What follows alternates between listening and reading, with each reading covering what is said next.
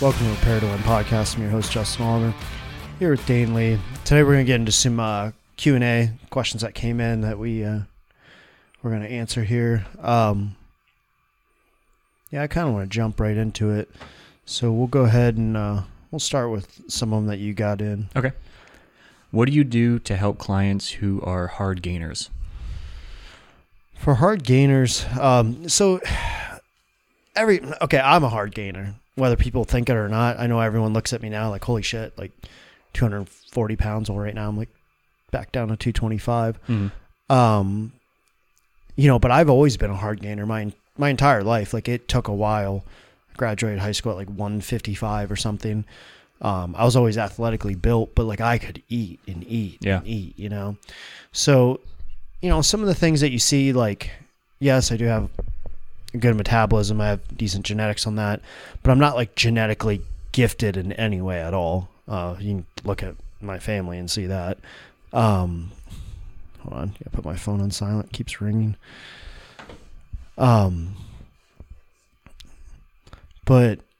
for hard gainers, everyone, they'll think they're a hard gainer, but then they won't track their food. Mm-hmm. Like, you might think you're a hard gainer, but one day you're eating 2,000 calories, the next you're eating 4,000, the next you're eating 1,500, and you don't actually know where you're even at. Mm-hmm. So the best thing is to find maintenance first. Let's find maintenance. Okay.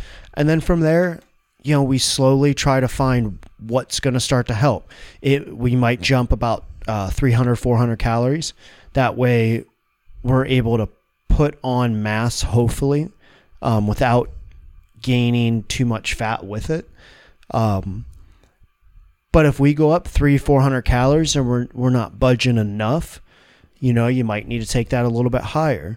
But that's kind of how you play the game. And let's say you jump 400 calories and over the next 2 months, 3 months, you put on 2 or 3 pounds. Okay, something is working then, right? Mm-hmm. And let's say then you find that you're eating the same amount and you've been the same weight now for a month. Okay, that's probably a roundabout maintenance, so okay. Up it again, And I think it needs to go in steps, like rather than doing like this, I'm going to add 1,000 calories to my diet. Yeah. I think you need to find that maintenance point and just stair step it. Mm-hmm. You're here for a minute, you step up, you step up, you step up. Someone I did that with was Haley in the club. Like, I remember we started the food. I might have quick notes on her even. But I remember I added probably about 1,000 calories to her diet over time. It wasn't something that we just jumped right away. I'm trying to see if I had quick notes here. Not sure if they're in here. Might take me too long to find anyway. But I know we started, at a baseline, saw kind of what was going on, mm-hmm. and then we kind of stepped it up. And, I think she pushed up to eating about 400 carbs a day. I know her fats were significant too, 70s, 80s maybe. Mm-hmm. She was eating, close to 3,000 calories a day. Like, mm-hmm. she was up there pretty high for a girl that started, don't quote me on it, I think she was like in the high 1-teens or low 120s, and she ended up getting up to like in the 140s.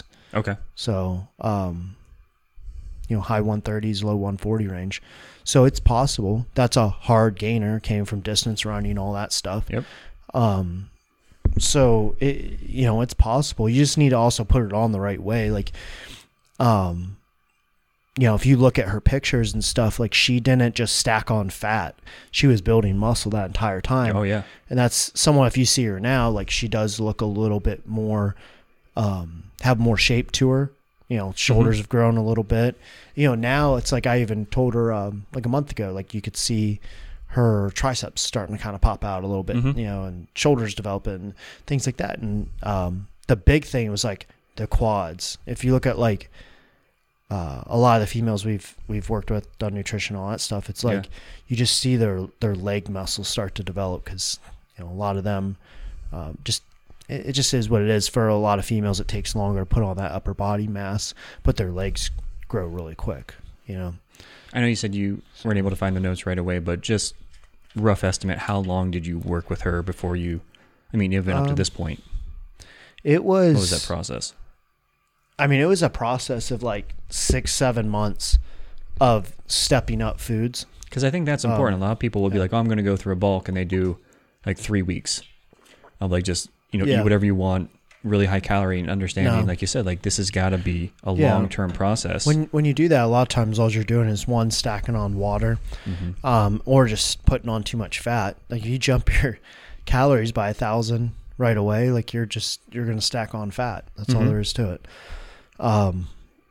Your body needs time to develop because it works. I don't know why this is such a hard concept for people to understand, but this is how it works. Like you can increase your caloric intake by 1,000 and get there and be leaner at that point.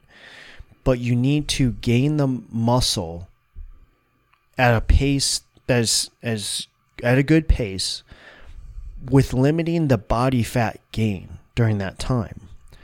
So if you seems straightforward. If you limit calories enough to gain and to build and to gain weight, yes, some fat weight will come with that, but there's ratios to it, and hopefully it's more muscle.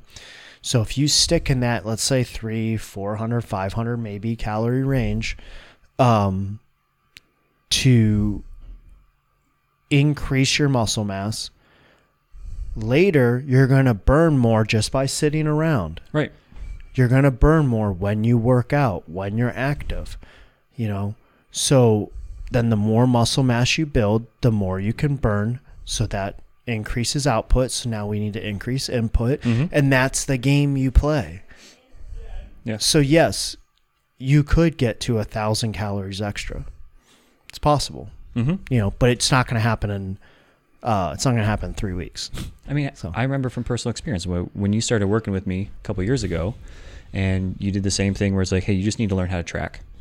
So you had me figuring out like what is my current intake, and then you started working with me on getting maintenance. It's like you're really inconsistent. You have these large meals that you're doing at the end of the day, and then you started saying, all right, here are the numbers that I want you to try to hit. And I thought I was eating a lot, and you're like, no, this is your protein intake. Because I had given you like my training schedule for gymnastics and strength and whatnot. And you're like, yeah, you're way under eating for what this is. And it became a process of just getting used to like the basic numbers. And then once you had an idea, you started bringing it up. And I mean, I think the carbs were around like 440 by the time we were done. Protein, I think, was like 195. And fat was up there like around 100. Like it was a lot of food. Yeah. But I wasn't gaining weight until we started hitting some of those numbers. Yeah. So I mean, you talk about a hard gainer, like the same kind of thing, like high metabolism, but like a really high output just based on how much I was doing. Like you're saying, like you're constantly active, you have a high metabolism. To finally see that weight increase the way that you knew it should, like it took some work. Oh yeah. It was like months of just figuring shit out. Yeah. Yeah. And it has to be consistent, all the time. A lot of people, especially on the weight loss side, I'll get this all the time, where people want to lean out or lose weight or whatever. And, they'll go through like 3-4 weeks and some water will come off, some drop will happen. But then after that, like it takes time. And what will happen is like, they'll be on for 1 week on point. The next week it's like, I tracked good for 5 days. And then, you know what? I caved in. I ate a pizza, had some drinks and all this. So now like their weight's up a pound or two or whatever. And sometimes just water retention. But like you go through enough of those where you're just going off track every other week, then you're only getting 4 days, 5 days out of that week that are tracked right. Yeah, you're not going to lose. Like that's not... Right. You got to be on point the entire time. From my own standpoint, like right now, like there's a lot going on. I'll tell you now, like I don't have my diet 100% dialed in, because there's times that like, last night we had to run. I was working out. I got through like 5 sets of bench, and we had to run somewhere. I had to eat a snack basically, and didn't get to eat for like 2.5 hours later. Now if I was competing, and stuff, I'd be more worried about it at that point. But right now it's like, I know I'm not competing, you know, there's no like strict goal. So if I'm a little off here, there, whatever, Give yourself some leniency. Yeah. I just made sure like I went home and got a lot in, but still it's like, you know, if I miss a day of working out right now, it's just kind of the same thing. But if you're competing or you have a set goal, you need to stick to it. It's that simple. So what's the next question? Number 2, do you have any hot takes? Oh, the hot takes. I didn't even know what this was. Yeah. So these are the things that make me feel old. Yeah. But also just remind me that I have never been very informed on like what's popular and what's going on at any time. This is just confirmation of me being a nerd. So I had to go ask what a hot take was, and they were saying something that goes against the norm of opinions. And it's like, I have none. Not like I agree with everyone out there and things. I just don't know what people are saying. Yeah. I just kind of stick in my own lane, pay attention to what I want to pay attention to. And one of those things is like, you know, I kind of like I mentioned, you might see someone that has this opinion, and it might be like 2 or 3 people, and you're like, oh, that's the opinion, you know, so I'm going to go against that. But really then you find out, like, if you took a real poll, that your opinion's actually what is the norm, you know, and those people are the ones that are going against it. So, you know, I don't know. Like I'm just not a sheep person. Like I don't know. I don't follow the crowd. I've never been a follower in my entire life. I've never really been someone that like, maybe that's, you know, people first, you know, thing is he's bold. He'll tell you straight up, you know, my clients appreciate it, you know, but I just never, you know, I don't know. I'm just going to speak my opinion. Yes, you have to like be politically correct sometimes and watch what you say in certain situations. I get that. Everyone's got to do it. I do bite my tongue in certain situations, you know, because I just don't have time to argue with people. I don't have time to deal with people's bullshit and like the people that are like Facebook warriors or whatever. Yeah. So I don't like ever post anything. I like never post to Facebook anymore or anything. And I keep a lot of stuff more internalized, or like I'll talk to just amongst people. Cause I see like you'll see people online that get in like literally every societal situation that ever comes up, any news headline. And this is kind of the problem with the world right now. It's like, I get it. Everyone has an opinion, but does your opinion really need to go on Instagram every time that something comes up on every single topic in the world? Probably not. You know, unless you're a journalist, unless you're like a blogger, or you know what I mean? Like a significant public figure. Yeah. That's your thing. Big public figure, because sometimes they're almost expected to say something if it's in their realm. Like if it deals with sports, you know, someone in sports might come out and say something. LeBron James thinks he's like the president or something, so he feels like he has to chime in on every world topic. I've lost a lot of respect for that guy in the last year. There's your hot take. Yeah. There we go. LeBron James, go fuck yourself. You know, I've always been a fan, like, you know, of him playing the game, you know, and in some of his ideals, I have agreed with, you know, some of the things he said before, but like sometimes he's so far off the other end, you know. It's the same with anything, like, you know, like Trump was controversial. Sometimes he would say something and you just like palm to face, like, oh my God, he didn't just say that, you know. But then other times he says something and you agree with it. So I think like the thing that everyone has to understand is like everyone's got an opinion about everything and they all look at it and see it in a different way. So like you might agree on this topic and you might disagree on this topic, but doesn't mean you need to hate that person and oh my God, they're a piece of shit, fuck you, you know, my side wins, you know, all that shit. Like, you don't need to do that just because that person had one opinion about one thing that was against yours, you know. See, I think it would be a good podcast episode to have at some point of like just talking, you know, as a business owner about disagreeing. Because how many times have we talked about like you don't burn bridges, you don't destroy networks that you create. Like if we made a list of the things that you think, that I think, that Dan thinks, that any of the other coaches in here think, yeah, you're going to find a number of them like we don't agree. Yeah. And you can have a conversation. Hell, you can even have an argument about it. That doesn't mean that it turns into a fight about it. And that doesn't mean that I'm like, well, I'm done working here. Yeah, there's people, everyone in this, amongst the people that work here, like, I think everyone has some kind of difference on some stance, whether it's a political stance, whether it's a social stance, whatever. Like, you got people that, you know, especially with the COVID stuff, like there's people that are really hardcore, like COVID advocates, like we should all be masked up, we should be doing this, everyone vaccine. You got others that like, no, not getting it ever. You know, it's like, but no one in here is like, man, you're a piece of shit, fuck you. You know, no one care. Like, it's not, everyone can maturely disagree on something, you know? Whereas like, you know, a guy, I won't give too much information, but business owner, all that, burned a bridge with me. Like, I'll never send anyone to anything, any function that this person has. And if anyone talks to me about them, it's nothing, I don't have positive things to say. Because during the COVID time, you know, when my business is shut down and my things are getting threatened to be taken away, this guy decided to reply back to, is literally a podcast that I shared, and started ranting about COVID and masks and all this shit. And, you know, I told him what I thought as, you know, my life, and here's what I think. And and he like started making backhanded comments to me in plain text, you know what I mean? Yeah.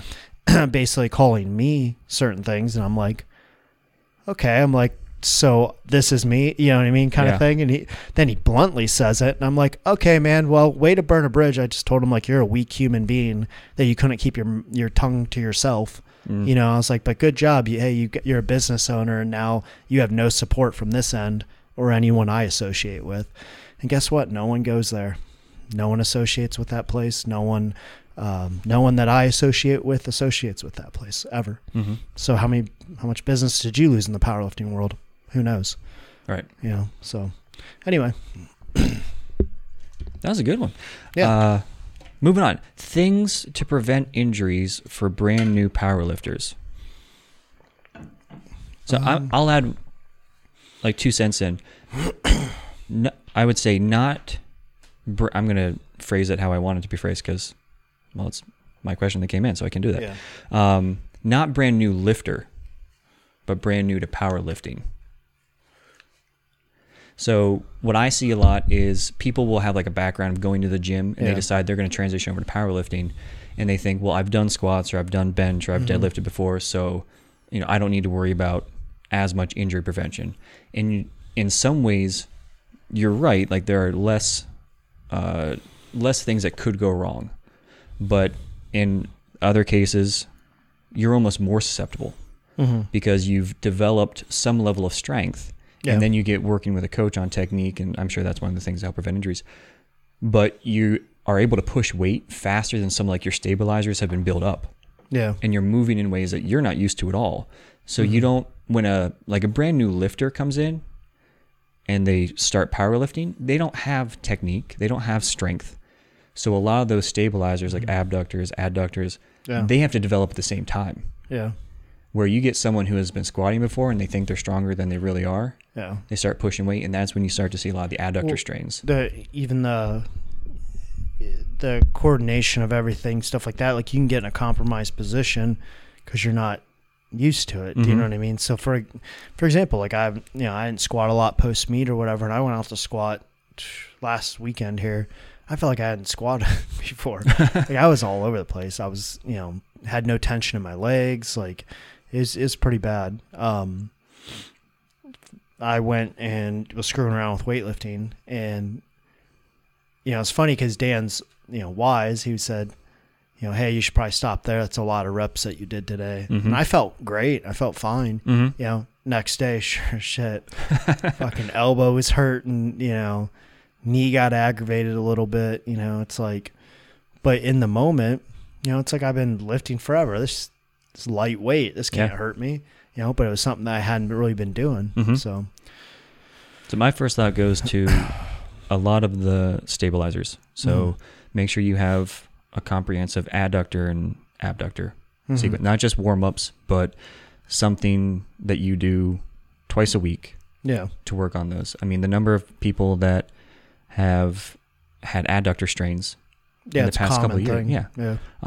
Especially when you get to like the 12 to 18 month mark, because they start getting technique dialed in a little bit more. They start figuring things out, and all of a sudden the weight starts going up. Yeah. And some of those muscles, they haven't had a chance to really catch up. Yeah. Like you want to start building some of that strength before. I think also like you need to be a student in the game, or you need to have a coach. Like, oh yeah, I can't tell you how many lifters, even higher level lifters that are pretty strong, don't know like basic warm-ups, or, you know, if they do have an issue, like how to get blood flow to that area, or little correction things that most, you know, I thought most powerlifters knew. And even like, you know, as a coach, you don't really know until those questions come up. Like I've had lifters that have worked with me and they've been a year in, and then something comes up and I'm like, holy shit, this is like rudimentary. Like, hey, do this, you know what I mean? Might be this warm up, this drill, this whatever. And I'm almost surprised they weren't doing it before. Now, like I don't prescribe everyone's warm ups and everyone's corrections and all that stuff. I feel like it's a little played out, because a lot of coaches are just copying and pasting, and pretty much everyone's doing the same warm up, and there are general warm ups. I get that, but like, you know, it's not like they are geared exactly towards you. Now, if an issue comes up and athlete says, I have this problem, then then you gear it towards them, tell them to do this. But I've seen a lot of programs now, you know, I coach a lot of people on nutrition. I have them send programs. So I've seen a lot of programs where it's amazing, because these coaches like all have the same warm-ups plugged in and stuff. So that tells me that someone out there's, you know, they're taking it from program that they might have got or someone got, and then they're you know, copy and pasting over to here and over to here. And I'm just like, yeah. So there's, I guess, or maybe it's just general warm-ups that everyone does. I don't know. So, you know, and I think a lot of things need to be built. You said stabilizers, things like that, but, you know, we also have to be doing things like split squats, things like how do I say this?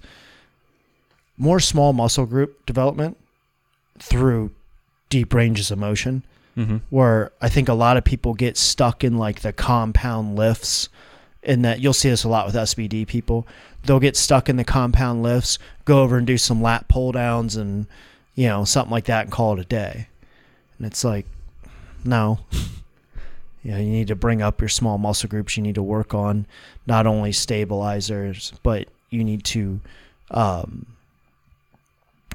work on the balance of everything too. That's why a lot of people I do a lot of single leg work also, for the same reason.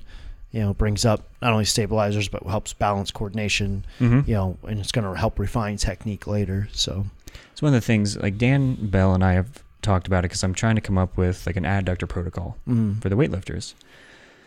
And, you know, he has said, well, like the adductors and abductors, they get worked a lot when you squat, when you do a jerk. I was like, they do, but that doesn't necessarily give you the deep range of motion on some of those muscles.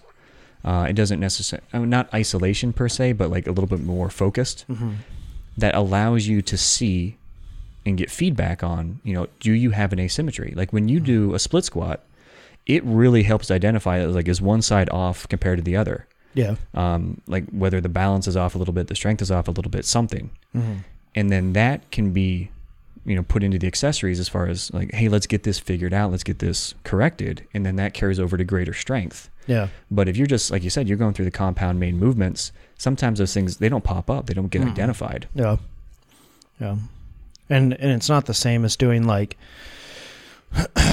you know, you'll see people, they'll do leg press or leg extensions all the time. You know, it's like, yes, you can maybe find like, if you do single legs on there, you might be able to find a weaker leg or something, but I really feel like those like single leg RDLs and split squats, things like that, kind of identify those things a little bit better. So, let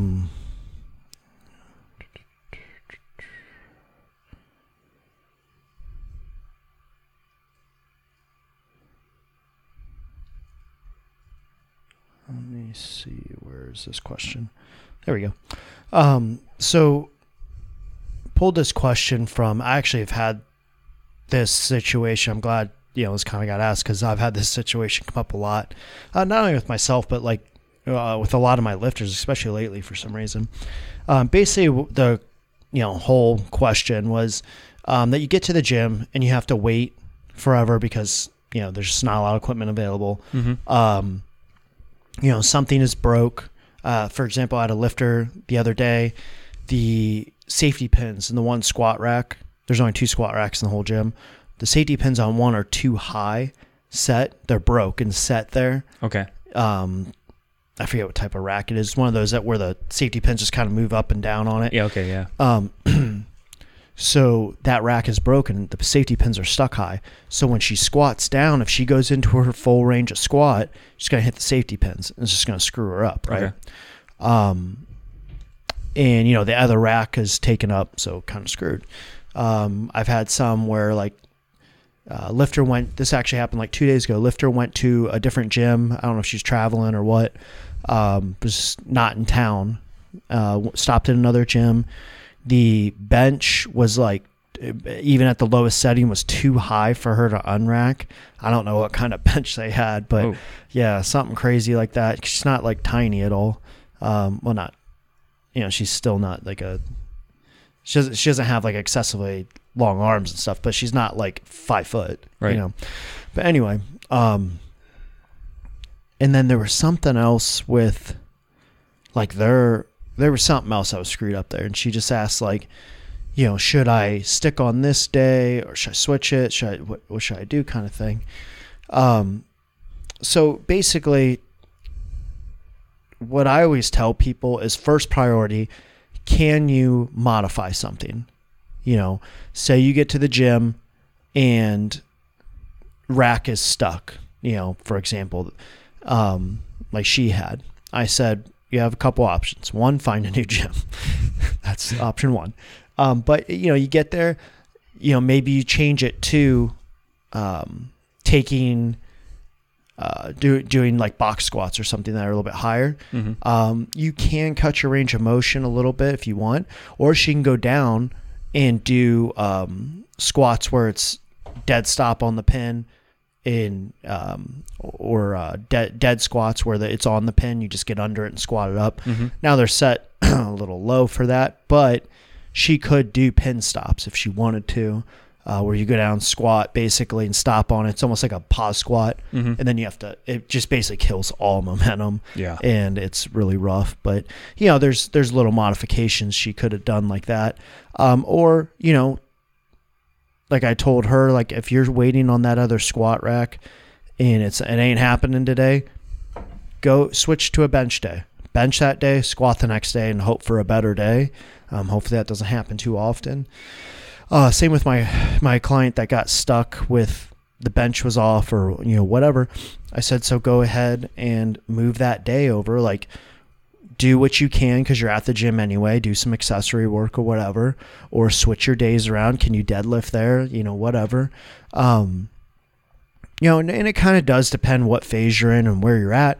But the point of it is, make an informed decision on what to do to get something done, or move your day, shift your day. Mm-hmm. If you shift one day on a 4-day program, probably not going to kill you. You shift one day on a 6-day program, okay, now you're throwing off a little more. Yeah. Shift 3 days, okay, now we're way off, Yeah. We need to get back on track. But the whole thing is, like, you just have to make an informed decision at that point. What's going to be most beneficial today? Is it to switch the lift? Is it to modify the lift?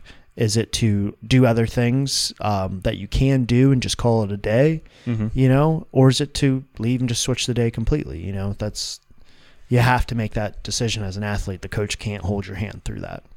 So, what would you say has been the most extreme example? Was it the safety pin? or the bench? Man, the extreme, like ever.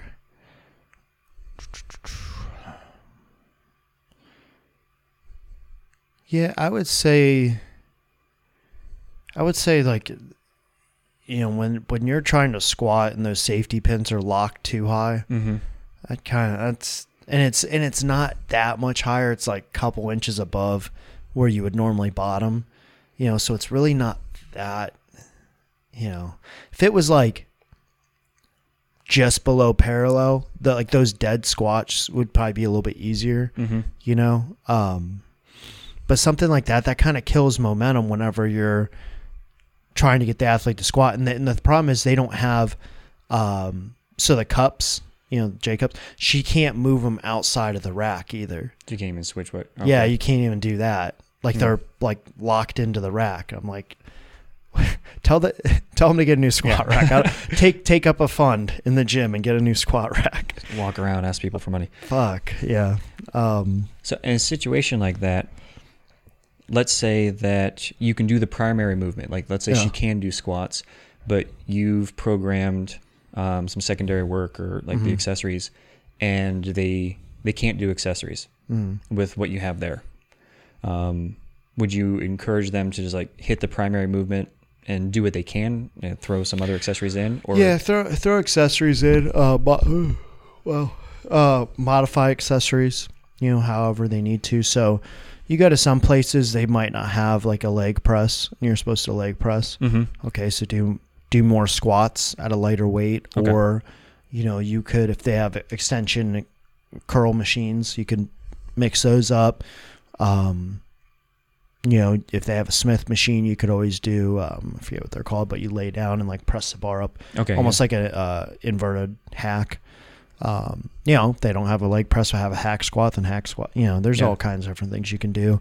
But if you flip that and they can't do the primary, but they could do like the secondary or accessory, would you encourage them more to probably switch the day? Yeah, I mean,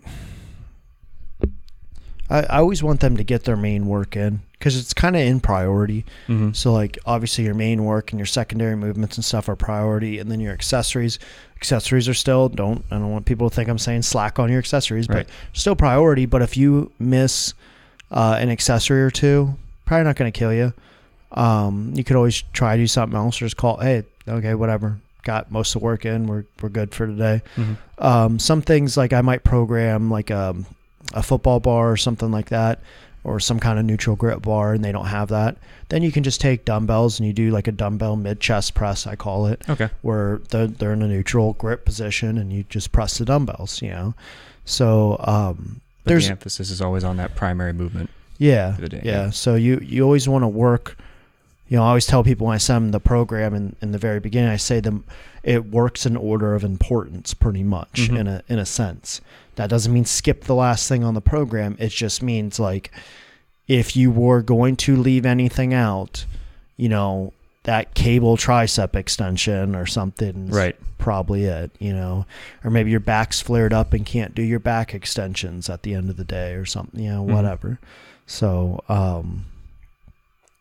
you just have to be smart basically and just make a decision, I've had athletes that will message me that, and it's like, I'm probably not going to see that like for a few hours, and you're in the gym, find something to do, so I do feel bad for those people that go to gyms though, and it's like you got maybe a bench or two and you got 2 racks, and it's like someone's on it, and a lot of times what it is too, and this sucks, is like a lot of times it's females that need the equipment, and it's some guy on there fucking around, benching 135 and taking forever. I always tell them we'll work in with them, and they don't want to work in with them.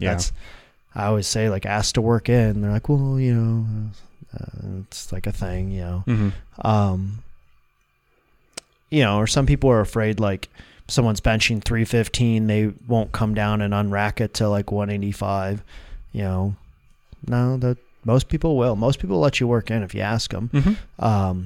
Now, but I understand some of the females, they like, especially if they don't know a guy, they don't really want to go work out with them because they don't want to deal with all that shit if the guy starts being weird or something. Yeah, which makes sense. So I get it. Same as like I wouldn't walk up to some girl that's benching on the bench and be like, hey, can I work in with you? And she's got 95 pounds on the bar. Right. You know, I'm not going to do it. I'll just wait. Yeah. So, and you can always do like, think of what you have to work on. Like maybe you could be doing a little bit more rehab at that time, you know, work or prehab work, I should say, warm-ups. Yeah. You know, just kind of get ready for the day. But, you know, there's always something, like I said, or let's say the bench isn't open. Let's say you squat and bench in the same day. Mm-hmm. Bench isn't open, squat rack's open, squat first. You know, you can bench after you squat. Yeah. Like simple stuff. So, last question we had was about cutting, like when to cut for meats. So this is kind of a controversial thing in a way, sort of, is a lot of people you're seeing say, oh, you should be at weight like whatever, 10, 12, 14 weeks out. You shouldn't be cutting during your prep and all that. Yes and no. All right. So let me tell you, if you're an elite, international elite, like top whatever, 20, 30 athlete in the country, you're probably, especially if you're fighting for top spots or you're trying to get to a invite meet, you're probably cutting weight to make it. Most elite lifters now are or top 10 lifters are cutting weight to make the weight class to be top 10 in that weight class. It's just how it is. It's how the sport is. It's how it's became. Yeah. So it varies. If you're in year one of powerlifting, I've made that mistake. You probably don't need to cut. You know, get stronger. Just lift at the weight class you're in. You're not going to be probably competitive anyway, so don't worry about being more competitive.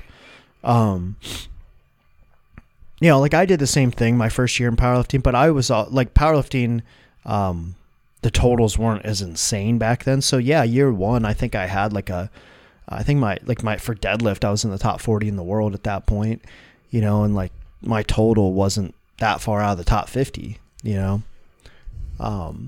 I think year two, I cracked top 50. So, you know, but the times have changed. Like, unless you're coming in as a freak of nature, you're probably not going to be overly competitive at that weight class that you're trying to cut to. So anyway, back to the original point.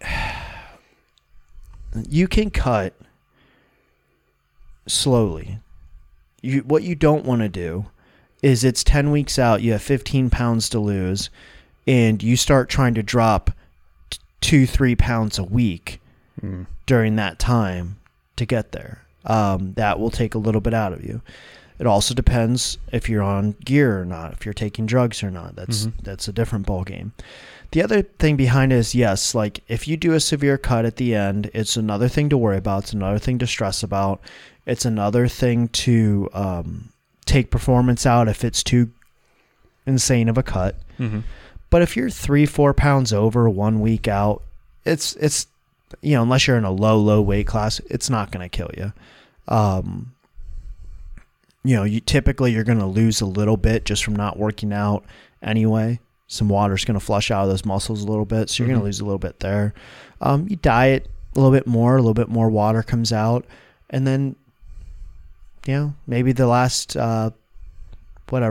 24 hours before weigh-ins, you're not eating as much or something, or you hit the sauna for 20 minutes. It's not going to destroy you.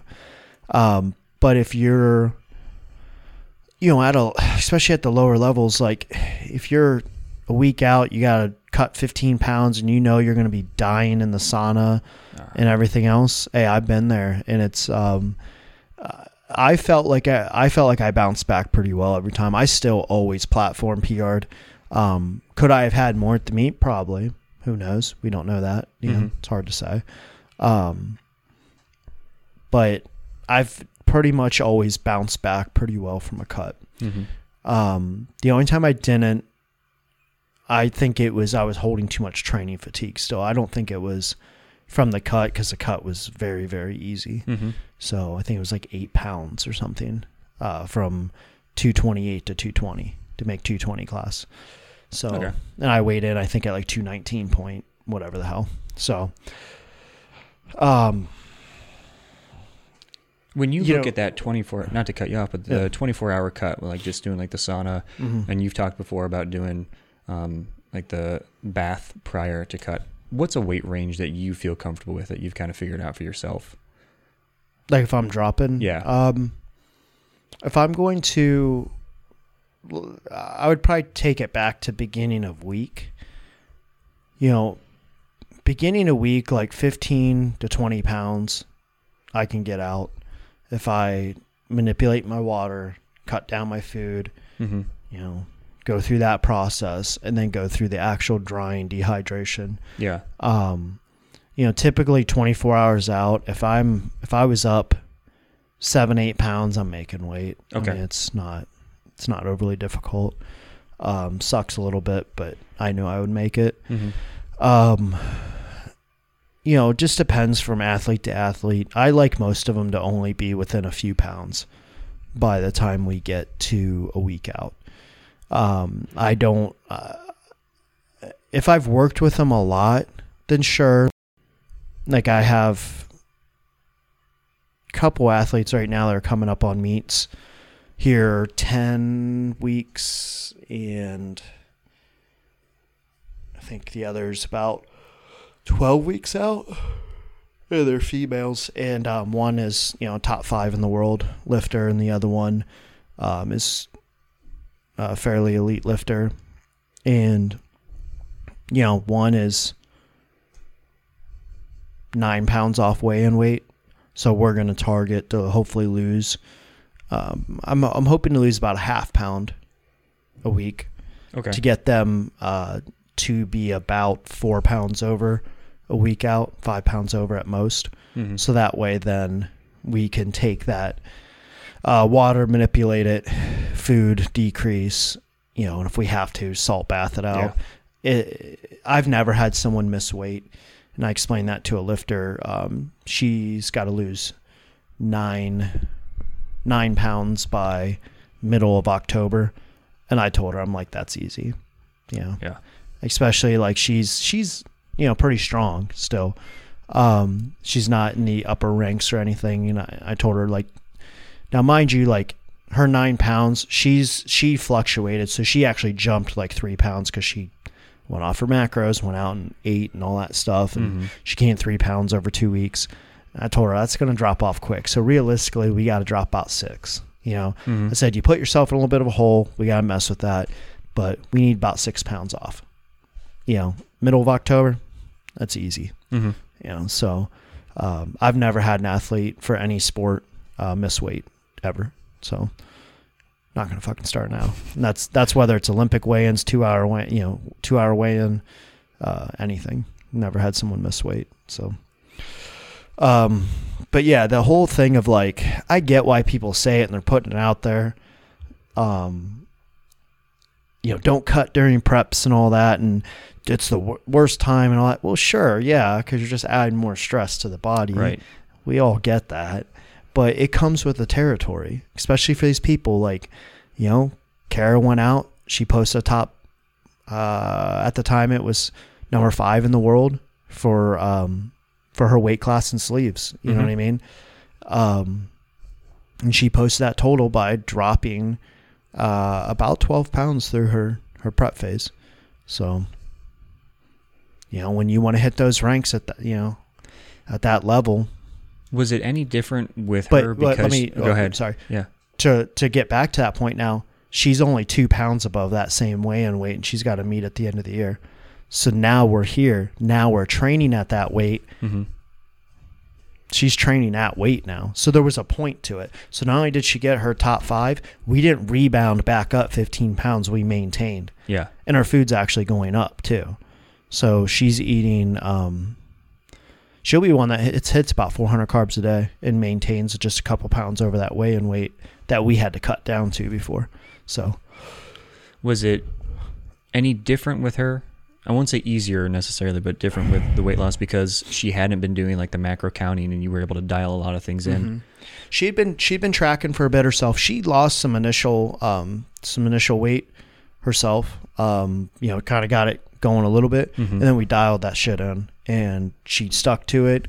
And you know, I can remember her worrying like a little bit, like, oh, I'm still like 10 pounds over. You sure I'm going to make it? Mm-hmm. And it's like, watch what happens. And like that, she had a great water drop off with the manipulation for meat week. Mm-hmm. I think she went from like, I'd have to look, but I think she went from like 203 to her lowest was like 195 or 196. She peed out that much water. And so she now I know that kind of for the future, like, okay, she retains. Now she's not going to retain as much probably this time. Mm-hmm. She's building a little bit more muscle mass at that weight. You know, but we'll see. But now I know she can retain and drop. Yeah. You know, and you kind of learn people's bodies. It's cool. So the thing that I've watched, and not that this is directly related to what people are saying, but is when people have done cuts that they've decided to do themselves and they try to go through the prep period at the way that they want to do, you see leverages really start to change. And I noticed that with it often comes a lot of like dehydration because they do initially lose quite a bit of water. yeah. And then you start to see these little strains start to happen as they're going through. Mm-hmm. What I liked about Kara's situation when she was working with you is, yes, she got the macros really dialed in. She has someone taking a look at that. Mm-hmm. But as body weight dropped, you were there to make sure the technique didn't get messed up because suddenly her position going into a deadlift position when she started wasn't off. You know, the depths that you now get as you're going through a squat when suddenly you lose weight and things open up more, that doesn't start to throw things off. No. And you counteract that one by programming. So she had a lot of like she had tempo squats, things like that in there, pause squats. So she had to remain under tension. She had to find it. You know, the cut, the macros go slow. Again, same as bulking. You don't drop 1,000 calories off right away. Right. You know, Chloe, who's again, whatever, top 5 in the world right now. We're literally taking, you know, 10 carbs out a week, you know, Just incremental. 10 carbs, a couple fats, you know, protein gets adjusted a little bit. Mm-hmm. So it's like we might pull, you know, just a tad out, 150, 200 calories a week. We'll bring up that output a little. Mm-hmm. She's one that I feel like is going to, just what I've noticed through her, what she does through training, what happens during deload, she's an inflammation holder. So I know this. I know she holds water from inflammation. I know she's going to retain that a bit. I've seen it. I've seen the fluctuations. You know, this is the shit that your nutrition coach should be dialed in on, you know, and you start to understand that body a little bit better. And like one time during a week, I forget what week we did it. And I had her, it wasn't a training week, I believe it was a deload week, but I already kind of seen some things. What I had her do is like I had her drop sodium, decrease it significantly over a 2-day period and see what the weigh-in was. You know what I mean? So I can see kind of how her body reacts to sodium, stuff like that. You know, so again, if you're going to hire someone to help you with cuts and help you with making weight for meets, if you're going to have a coach, like, yes, now you're not going to get changes from me every single week. A lot of times, you know, you're going to stay the same. It's going to be what it is. But that's the type of shit that we're monitoring, that we're seeing, so people can make weight. So I know what's going to happen with their body later, you know? So, anyway, yeah, that's pretty much all I got on that for right now. So, any announcements? We got our first meet down in Kentucky, Rupp Arena, in like 2 weeks. So go us. We were finally here on the August 21st. We will probably fuck up. We will probably screw up. That is the announcement. It's going to be a learning process. So, you know, doesn't matter how many meets me and Jordan have done combined. You know, how many meets we've helped with and how many meets we've spotted, loaded. We've never been meet directors. You know what I mean? This is the first crack, so we'll probably fuck it up. So we're gonna do the best we can, trying to get everything together. People don't realize there's a lot of behind the scenes work to putting meets together. Mm-hmm. You know, you gotta like it's the Rupp Arena, it's bare bones. So we just had to order and go pick up more stall mats so we could bring those in so we can set our equipment on it. You know what I mean? It's little things like that like, you know, if we're at a normal venue, we don't need to take that shit. Right. You know, so, you know, it's little logistical things, you know, the metals and things. You have to make sure that these people can even get them in and stuff like that. You know, it's, Yep. You know, that's the one thing is like trying to do this during all the supply chain issues too. Shit. You know, we just got our monos and benches a few weeks ago. When did you order those originally? April. Good Lord. So yeah. Luckily those came in. You know, we just got our bars like a week or two ago because they were coming from, I forget where he orders them from, overseas manufacturing. I'm pretty sure. Part of it. There's something. I forget what it was. Because I remember seeing a I picture. don't want to say this guy like is overseas and he's not an American company and then we get shit on. I don't know. There was something with ordering parts and again, supply chain issue. It all comes back to that. And it took time for everything to get there. Yeah. So, all right. Yeah, we got that. Our throwdown meet, I think about 15 spots left. Get signed up for that. That's October 16th down in Winchester, Kentucky. And that one's filling up pretty quick. If you're interested in like the fall brawl, you know, Kentucky Open, you're not getting into. But like the fall brawl, keep putting names in because we have had some dropouts and I've went, you know, already down the wait list a couple names. So if you're interested in the fall brawl, you know, you never know. We might have more people drop out and we just work down the list. So it's first come, first serve. So, if you're a member or you're in the area, we have a meet here on October 3rd. We're going to need spotters, loaders, help. So please help us. It's like it's the most stressful thing. Is getting help. Yep. More stressful than running any meet is finding spotters and loaders. You know, especially young people. You need to give back to the community.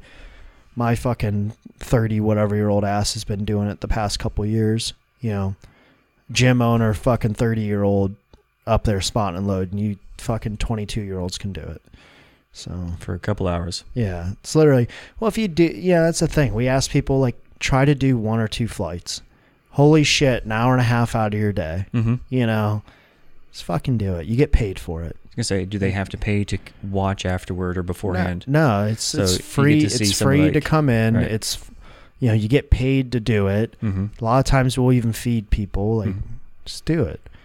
You know, get paid to watch some of the strongest people in the country. The one guy from the club, I think he did like the whole day last year. He ended up, you know, I forget what he got paid, $160 cash that day. Plus then he, like I was just like, man, you worked your ass off. So I gave him another $40 off on his membership. Made $200 basically for the day just to help spot and load. So yeah, we understand. I've been there. It sucks. So it can, I try to compensate the best I can, but all right. Yeah, we're out of here. So thank you for listening. Have a good one.